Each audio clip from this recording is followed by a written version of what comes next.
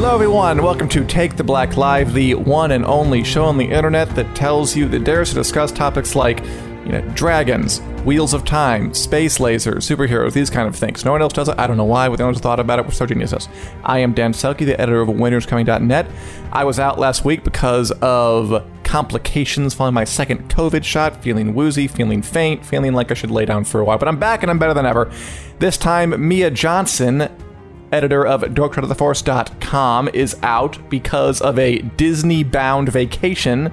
And filling in, we have Wick writer, excellent man, homeowner, and all-around knowledgeable person, Corey Smith. Corey, how are you doing? Good. But I got to say, it felt like you're trying to scare people away with your symptoms there on the second shot. So, honest to God, I was saying it. I'm like, I am phrasing this wrong. I didn't write it out ahead of time. A couple ibuprofen and you'll be fine. Don't be afraid. Get the shot. Yes. It's important to get the shot. Takes a couple Advil. You'll be all right. Don't worry about it. You're completely right. I was saying complications from the shot. I'm like, oh God, it's not like an anti-vaxxer. I'm not. Please get the shot. It was great. I feel better than ever. And I do. I mean, actually, I didn't really have anything bad wrong with me. Yeah, it's fine. I took a day off. It's yeah.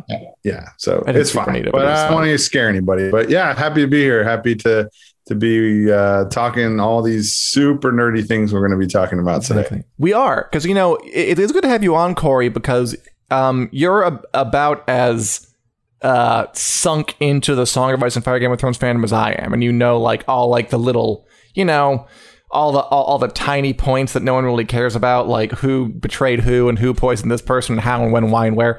So we can get into some nitty gritty details. I thought we would start with the announcement of not a new Game of Thrones spinoff. So a while back, some context. HBO announced they were making, I think it's 7 in all Game of Thrones spinoffs. They're developing a bunch. We know we're getting House of the Dragon, which is the Dance of the Dragons, Targaryen Civil War show. But they're also developing, one about Dunk and Egg. They're developing something called Flea Bottom. They're developing an animated show. But we don't really know which ones are going to go, which ones are going to just remain in limbo, which ones are just twinkles in the eyes of producers that aren't really ever going to get made. And there's also a Broadway play coming. But we heard just yesterday that HBO had officially hired a writer named Amanda Siegel, who's worked on a bunch of things, I think The Good Wife, I think Hellstrom from Hulu, to develop 10,000 Ships, a Game of Thrones prequel about Princess Nymeria of the Rhoynar, who fought the Valyrian Empire, lost to the Valyrian Empire, took her people, got in some boats, and Gitfoed over to Dorne, where she burned them all and became the new Queen of Dorne. Corey, of the Game of Thrones spinoffs in development, where would this one rank for you on sort of level of interest? Oh, that's a hard question. I can do an easier one if you like. No, I mean, I would say I would put it kind of high, because in the books and all of Martin's supplemental writings, we don't have a whole lot about the adventure that Nymeria goes on. We kind of have the broad strokes. We know they were driven out of Essos by the Valyrian Freehold, which obviously shows up bigger later, the home of the Targaryens and all that. So we just kind of know the broad strokes, and then they basically sail around the ocean and they get into all these different situations, and before they finally land in Dorne and kind of integrate into the society there, right? So I on the one hand, I like that, because that's way different and wouldn't really involve anybody that we know. That's true. There wouldn't be, they'd have some freedom to kind of negotiate that. So I like that. I could foresee some challenges in the, because a lot of it is at sea, that's going to become very hard to film. Initially they start out in Essos, of course, but then, and they do make landfall in different places, but that could, for a second. Yeah. Right. So that could be kind of hard to film budget wise, and just, to make it look nice and not like the same shot on the same ship every, episode. So it would structurally have some similarities to, I think, Dany's story. You got the strong female protagonist. She's kind of wandering around for a bit, going from here to there and, getting into different stuff before she finally settles. Nymeria, spoiler alert, doesn't go crazy like Dany does, but so hopefully we have a better ending. But, I'd say pretty high. Yeah, it sounds interesting. I mean, as far as like the ship stuff goes, I don't know, like post Game of Thrones, like the sky's the limit for budget, so I'm sure they do something. I mean, if Master and Commander and Black Sails, I know people love that show to death, can be good shows on the seas, I don't see why this one couldn't be. It would be pretty cool to get a look at like the Valyrian Empire, like which would be a real possibility in a show like that, like genuine Valyrian Empire, peak of their power, dragons flying everywhere, like armies on dragon back with maybe helmets or uniforms or something. Everyone has a dragon horn. They might even be able, you know what I would do if I were making this show is I would collapse this time period with the Doom of Valyria and just like have different kind of plot threads going. One, we got Nymeria and all her followers. I just thought of this, genius. And then one with the commanders over in Valyria who are going to get drunk on their own hubris and ambition, and then it's all going to come crumbling down. Ooh, I'm actually talking to myself into liking this show more. I always thought it was a good idea, but I think if they kind of have different threads, which they would, because that's like a Game of Thrones thing. Like you have different threads you follow. That's like part of the kind of Game of Thrones formula. I think that could be a fun counterpoint. And also, seeing Sithorios, that would be a cool new thing we haven't seen. And you're right that it is not a thing that has been explored very much. It's kind of dangerous that way, because Blood Moon 2, the whole way back thing, was like they basically just made that all up. And I guess it didn't work because it got canceled. This would be something that they have to, forge their own path on in a lot of ways. But I think there's more of a structure, and I'd be excited to see what they could do. I think, you would be able to expand it into a lot of areas because other than Nymeria, we don't really, character-wise, we don't really know anybody on who would be in that time frame.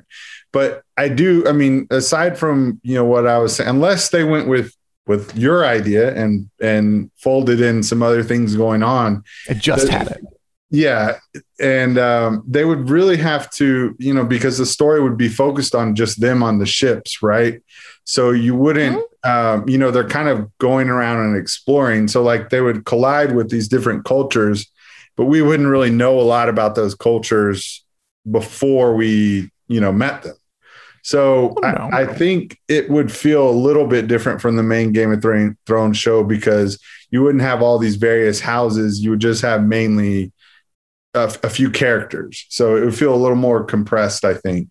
But which would be a good thing. I don't think we have to I don't want to copy paste, right?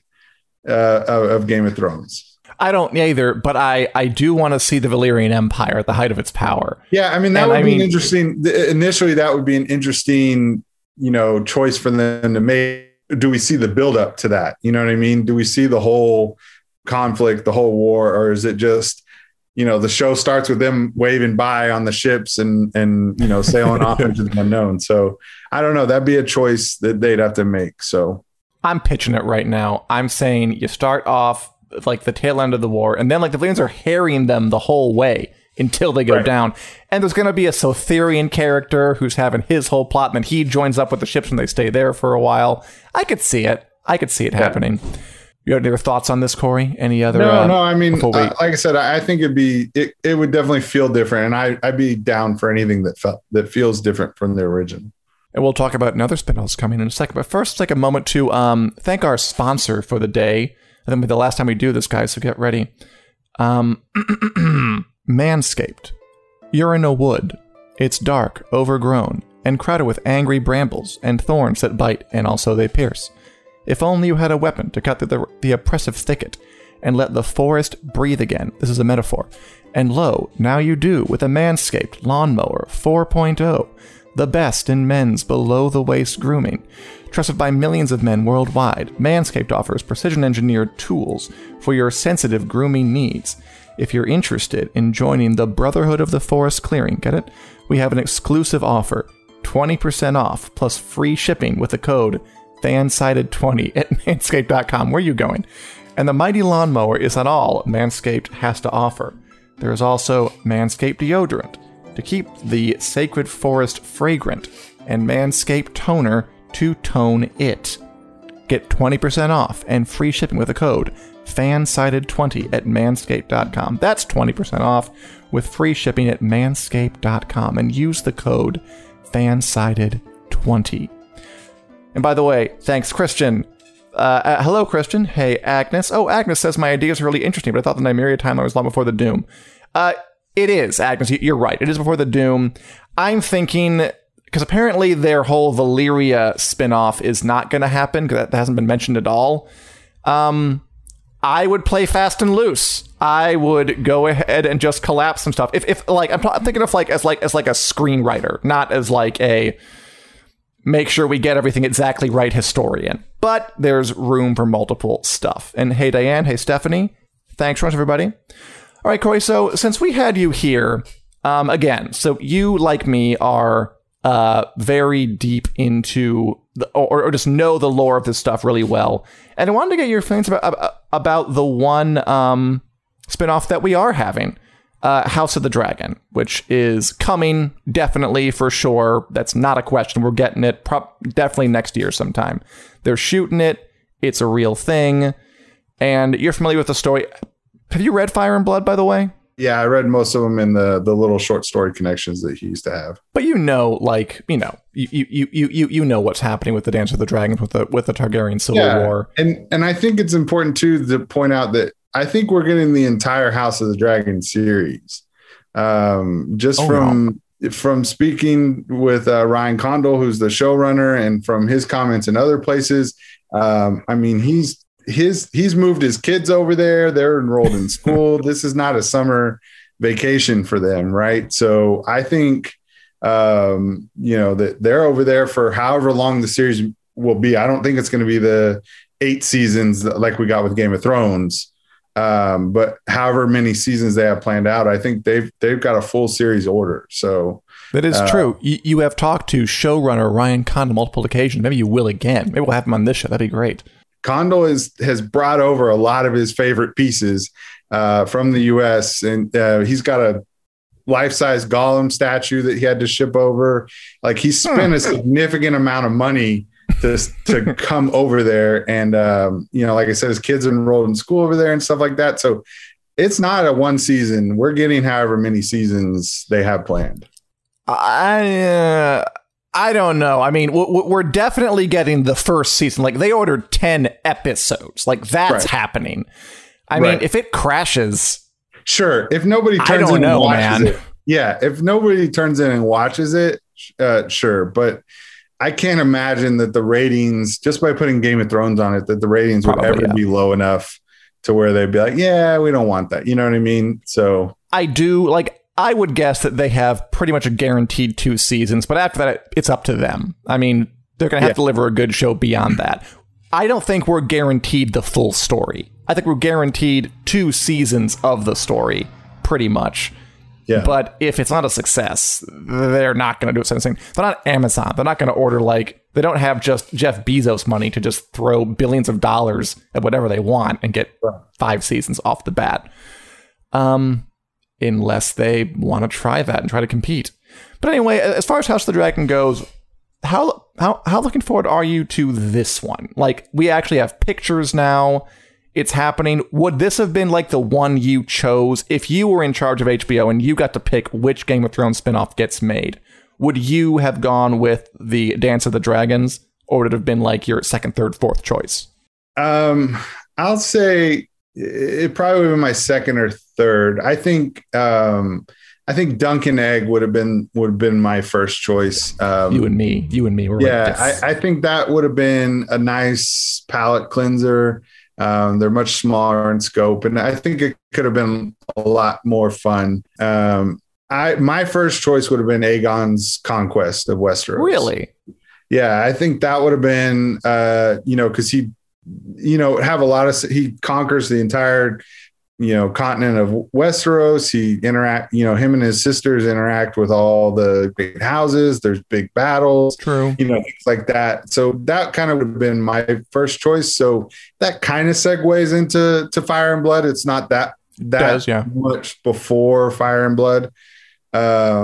Sort of like Robert's Rebellion to Game of Thrones. But I think Fire and Blood I'm very excited for it, but I think a lot of it is going to hinge for me on, I'm sure that the political intrigue and the backstabbing and the betrayal, it's all there. Yeah. I'm sure all that's going to be great. For me, a big part of it is going to be the dragon on dragon combat stuff. How well that translates on the screen, because you've got some incredibly epic battles, between two dragons up in the sky, and people are falling off and plummeting to earth, and you know what I mean? And if those don't work, that'll be, if they look small or they don't look expensive, that'll be kind of a make or break for me, I think. Oh yeah. I mean, frankly, the dragon on dragon stuff is the stuff that I'm not really worried about much at all. Like, that's the stuff HBO can do. Like, that's the stuff they have the resources for. All we saw before was the dragons fly. They were never fighting each other and having full-on dragon combat. They were that one time when that dark thing where you couldn't see anything. Yeah, exactly. Exactly. When you couldn't see anything, we don't know how well it worked. So, I mean, I do think, overall, if you ask, I do have faith. I think they can pull it off. I mean, I hear you. I don't think I have anything to worry about. I mean, yes, we never saw a full-on daylight dragon battle, but they do have all this technology they developed. They have all this stuff they invested. I think they're ready for that. I'm glad they never had a well, not glad, but I mean, it's good for the show. They never had a full-on dragon battle in Game of Thrones that you can actually see, because that will leave something for this show. And just toward the end of Game of Thrones, the giant battles were always sort of the stuff you could depend on to be really, really good. I'm not worried about it. I'm worried about all the other stuff. Or not worried, but I think I have more cause to be wary of all the interpersonal stuff, the relationships, the political maneuvering, the sort of plot clockwork stuff, getting everything to fit the right way. That I think, in a weird way, is harder than the very big, elaborate action stuff, which I'm pretty much, I think they'll do a good job at that. I think they know it depends on that. I think that they're fully aware that if they don't do that right, they're not going to have a show. So I think they're going to go balls to the wall with that. But the rest of the stuff, I think, is going to be the real, like, can it last? It's going to be whether we actually like these characters, whether we care they're on dragons tearing each other apart. And for me, I probably would have chosen House of the Dragon probably first, after Dunk and Egg, maybe second. I mean, I'll be honest with you, for Aegon's Conquest, my issue with that from like a TV perspective was always like, it's the story of like three really strong people who bulldoze everyone and then win. It's like, I didn't see like a ton of conflict in it. So that's why I was not surprised when they skipped over it and then went to Dance of the Dragons. Because that is where people are like, they're up, they're down, they're like, there's people who are helping from the ground up, there's like hubris, they're too big for their britches, and some are a middle path, they choose the wrong thing. There's a lot more like levels to it. So I always thought that was a better choice. Well, I mean, I do see, House of Dragons got a lot, there's a lot leading up to the actual conflict. It's years in the making. So there's a lot of drama there. I do also maybe worry a little bit about the incest problem. The incest problem. We had that on Game of Thrones, but it was kind of relegated to just a few characters. Whereas on House of the Dragons, you've got a literal entire house of people. Yeah. I mean, what I'm looking forward to, or just wondering, is if we're going to have like full-throated shippers who are on Twitter typing in all caps, standing for their favorite like brother, sister, or uncle, niece couple. And then they're going to look back 10 years after that and say like, oh God, did I like really endorse this full on unambiguous incest? Right. I think the key is to lean into it because you can't soft serve it. No. Like, it's there. It's so clear and so clearly a part of it. You either have got to embrace the weirdness or like choose another show to adapt because that's what this one is. Yeah, that's what I'm saying. I mean, it's all over. So it's not just Jaime and Cersei and, whatever, and people's imaginary shipping in their heads of other characters. It's all the characters. So, hopefully they have a way that makes it work and people aren't turned off by it. But I could see that being a little bit of an issue, at least initially. I think after you run it a season, people will just be used to it, right? I mean, I think you're right. Yeah. But initially you could have some issues with how much incest is going on. I mean, we haven't like had like a moral panic in a while, at least about this. Like, no one panicked over Game of Thrones with that particular thing anyway. I think it'll be fine. As Jen Casey says, people get over it. I know it sucks. No, normalize it. But things like that happen in the past and happen in fiction. There's not danger. Sure. Let's read some comments. There's some good comments in here. Nicole Lovett says, we have another show. It's official. Nicole, we have a show that's officially in development. It is not like House of the Dragon where it's like definitely coming, but it's confirmed in development. Agnes compliments me and my ideas again. Concept will be awesome, Dan. I agree with you, Agnes. I'm going to go pitch it. As Nicole says, if you didn't get over it during GOT, I doubt they will with this. Again, I'm all for leaning into it. Let's get weird. The story's weird. Let's embrace it.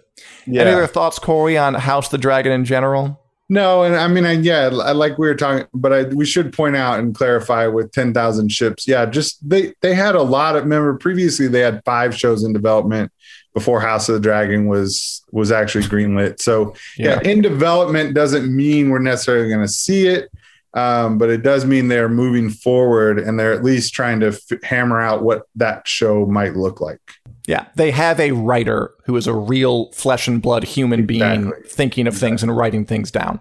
I mean, they had that for all the other ones too, though. So exactly. So, and not all of them went forward. So just because, and even, with like Blood Moon, they shot an entire pilot and then they said, no, not going to work. All right. As Peter asked, any date yet for the second part of Fire and Blood yet? Sorry. No, Peter, there is not. And I would not expect one anytime soon, knowing how slow George R. R. Martin is with his work. But we can cross our fingers. Moving on from the world of Game of Thrones, which is definitely on the grow. I think like the other really big fantasy series that is probably like directly going to compete with Game of Thrones. There's Lord of the Rings show. We know so little about that. I'm not really going to talk about it yet.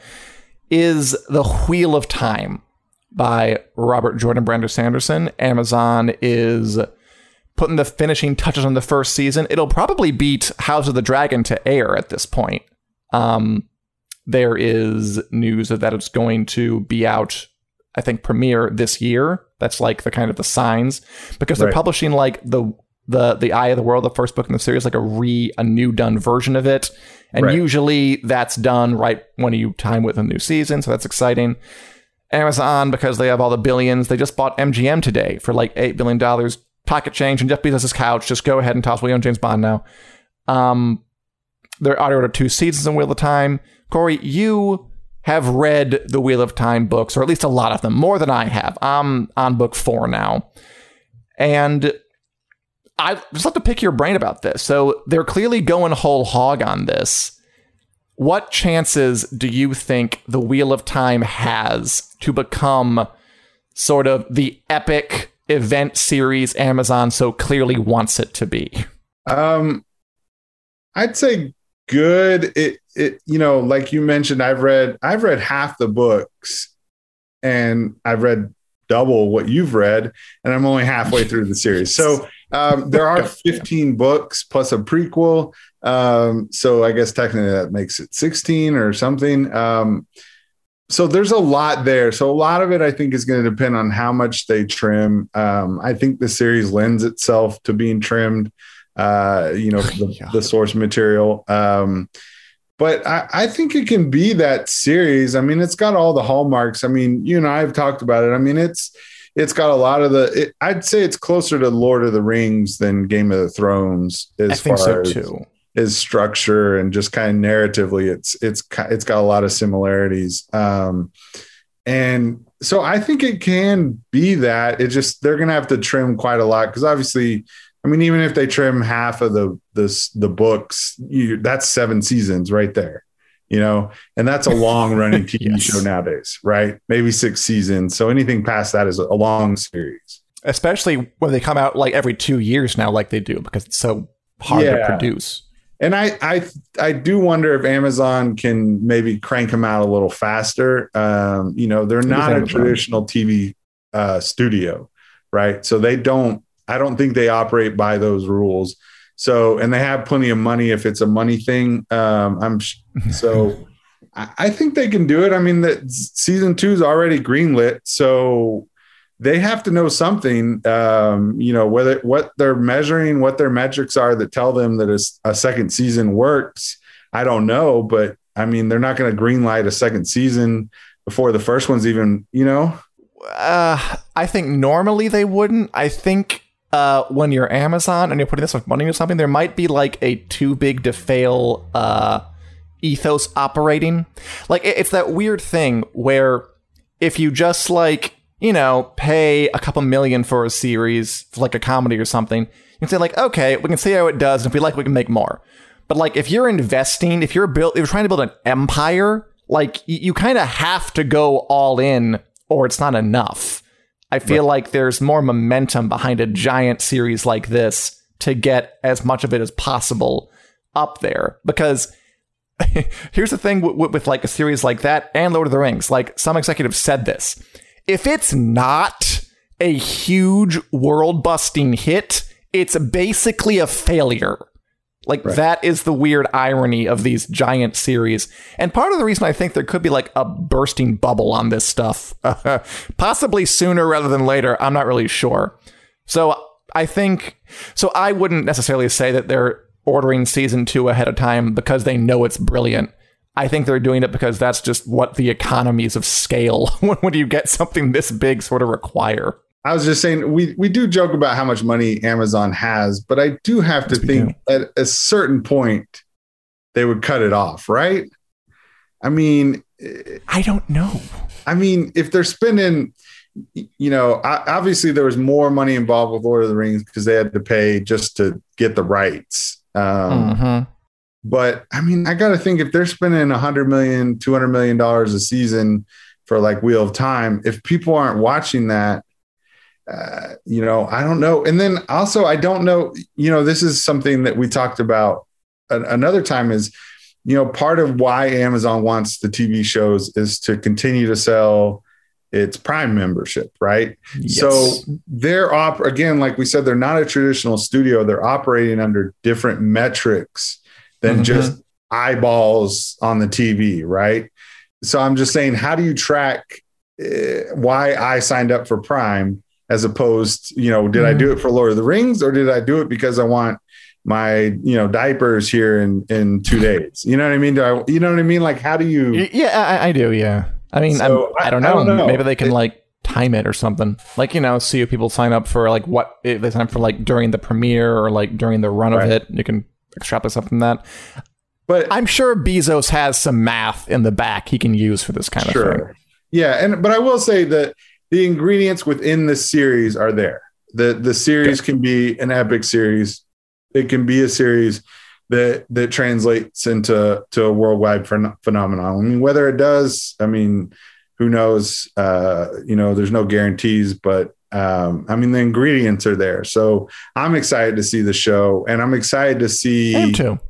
I am excited also to see Amazon take on these big epics, right?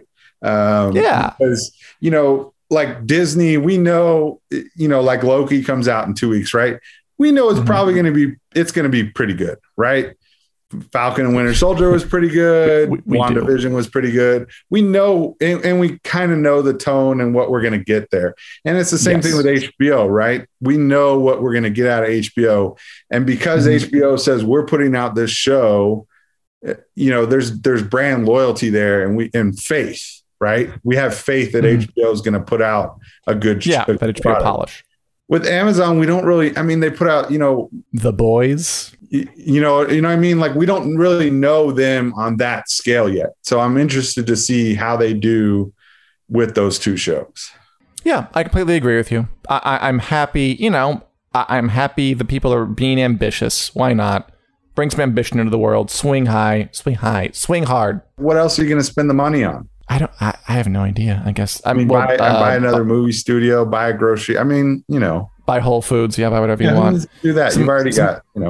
Some good comments here, by the way. Says Agnes, my brother loved the Wheel of Time books by original author, but disappointed with the replacement author who wrapped up that anthology. Hoping JRM gets GOT finished in his own words. So say we all, Agnes. As Jen K, I hear you, Agnes. I know nothing about Wheel of Time. George R. R. Martin better not leave us hanging. Fingers crossed. And as Jen Casey says, yeah, cannot wait for Warrior. Which I agree with. Corey, I think you'd love Warrior on HBO Max. I honestly do. I think you should watch it when you get a chance. And it's good that you brought up Marvel, because our final topic of the day, speaking of Marvel, speaking of Game of Thrones crossover, speaking of what to expect from a studio, and Falcon and the Winter Soldier stuff being pretty good, Marvel released a trailer for its kind of big new swing for its next phase of domination, Eternals, about a group of superpowered, immortal alien beings who watch over the Earth for millennia and decide in 2021 to get involved. Why? We'll find out. Let's watch a bit of the trailer for Eternal, which stars some familiar faces. Okay, so Eternals. Kind of like, this is their big new swing, right? Like, it's not based on anything we already know. It's a brand new set of heroes. And again, like, not household names either. It's not like an Iron Man or Captain America or a Thor or anything. These are a bunch of new people. And also, yes, as Jen Casey says, we got Kit Harington in there as Dane Whitman, who, by the way, is playing a medieval-themed superhero named Black Knight. Typecast much, you tell me. And Rob. Yes, Richard Madden is in there as Icarus, the leader of the Eternals, who I believe can, like, shoot energy blast or something, super strength, flight, the whole shebang. Corey, what do you think of this? Does this excite you? Are you a Marvel person? Like, are you into Marvel? Yeah. And does this look interesting to you? Yeah, I mean, like we said just a second ago, I mean, it's Marvel. So I'll see anything Marvel because their track record is so strong. I think the biggest, they kind of, a couple of people, everybody's pointed it out. Like, the biggest hurdle they're going to have is, how do you explain where the hell these people were, for everything else that was going on? Yes. The 7 other world-ending threats that we've seen in the different Marvel movies. Where were these guys? You know what I mean? So yeah, I do. You're going to have to answer that question pretty satisfactorily for people to buy in, I think. Because if you just say, oh, we didn't feel like getting involved, then I think people will not really buy in. Honestly, I'm not really upset about that. I'm really not. I don't know. Isn't the whole idea that they're like kind of above it all alien beings who are not supposed to interfere in the affairs of the Earthlings, up to and including alien invasions? And Thanos is like their cousin. But then what changes? Like, what made them jump in this time, right? I guess we'll have to go into the theater in November or whatever and find out. I'm not sure. I'm sure they'll talk about it. Yeah. I mean, so somebody said earlier, I thought was interesting. You said that, and I agree with you, Falcon and Winter Soldier was pretty good. WandaVision was pretty good. To me, Marvel has a plague of being pretty good, but rarely, like, fantastic.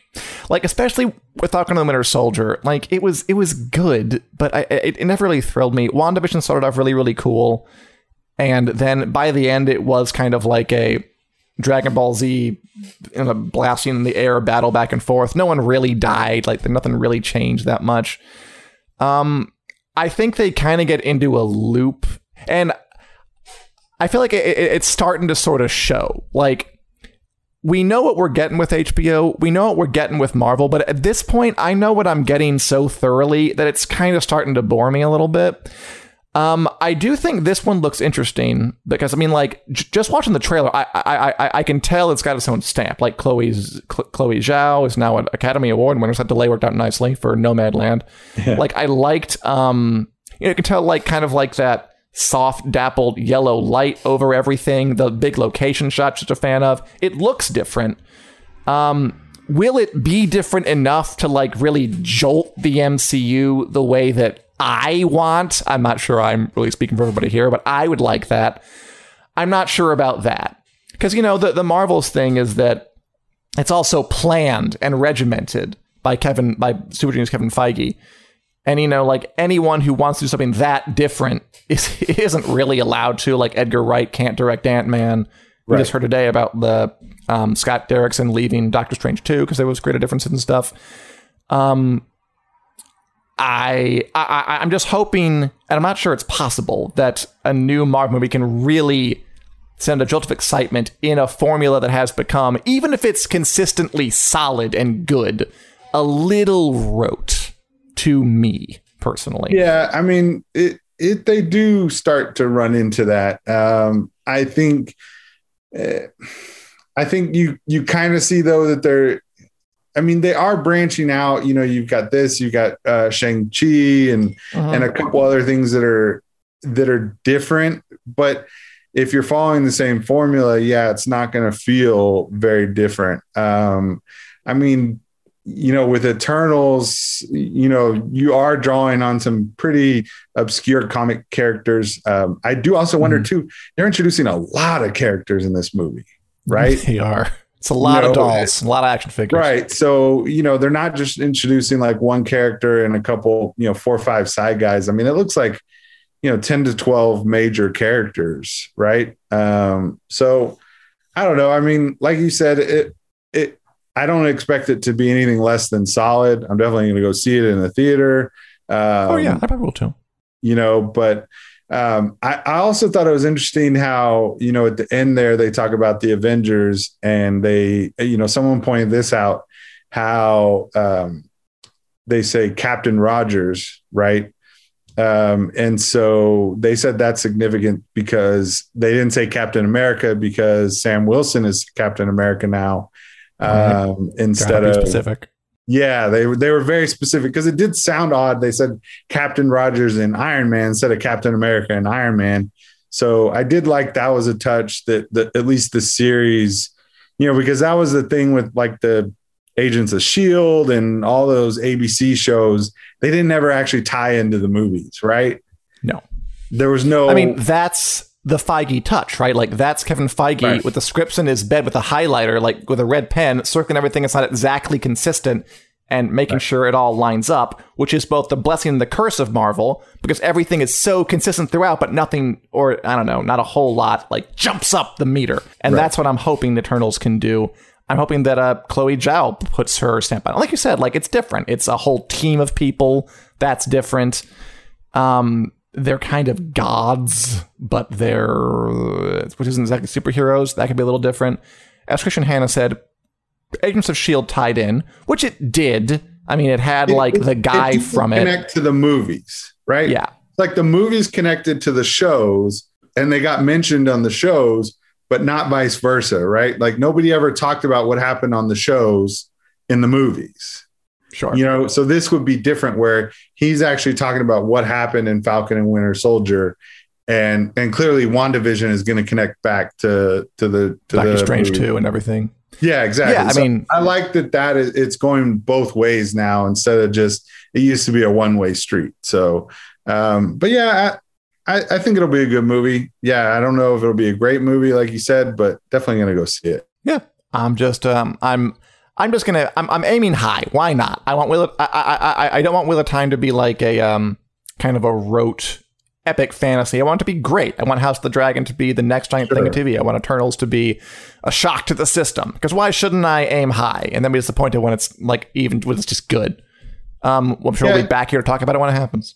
Yeah, I mean, I hope it's more along the lines of like the first Guardians of the Galaxy or Thor Ragnarok or something like that, where you kind of see them in a different situation and just a kind of different vibe to it. Yeah, I'm looking forward to it. And that's like, I forget when I won't say it. It's coming out later this year. November. Eternals in theaters. November. Yeah.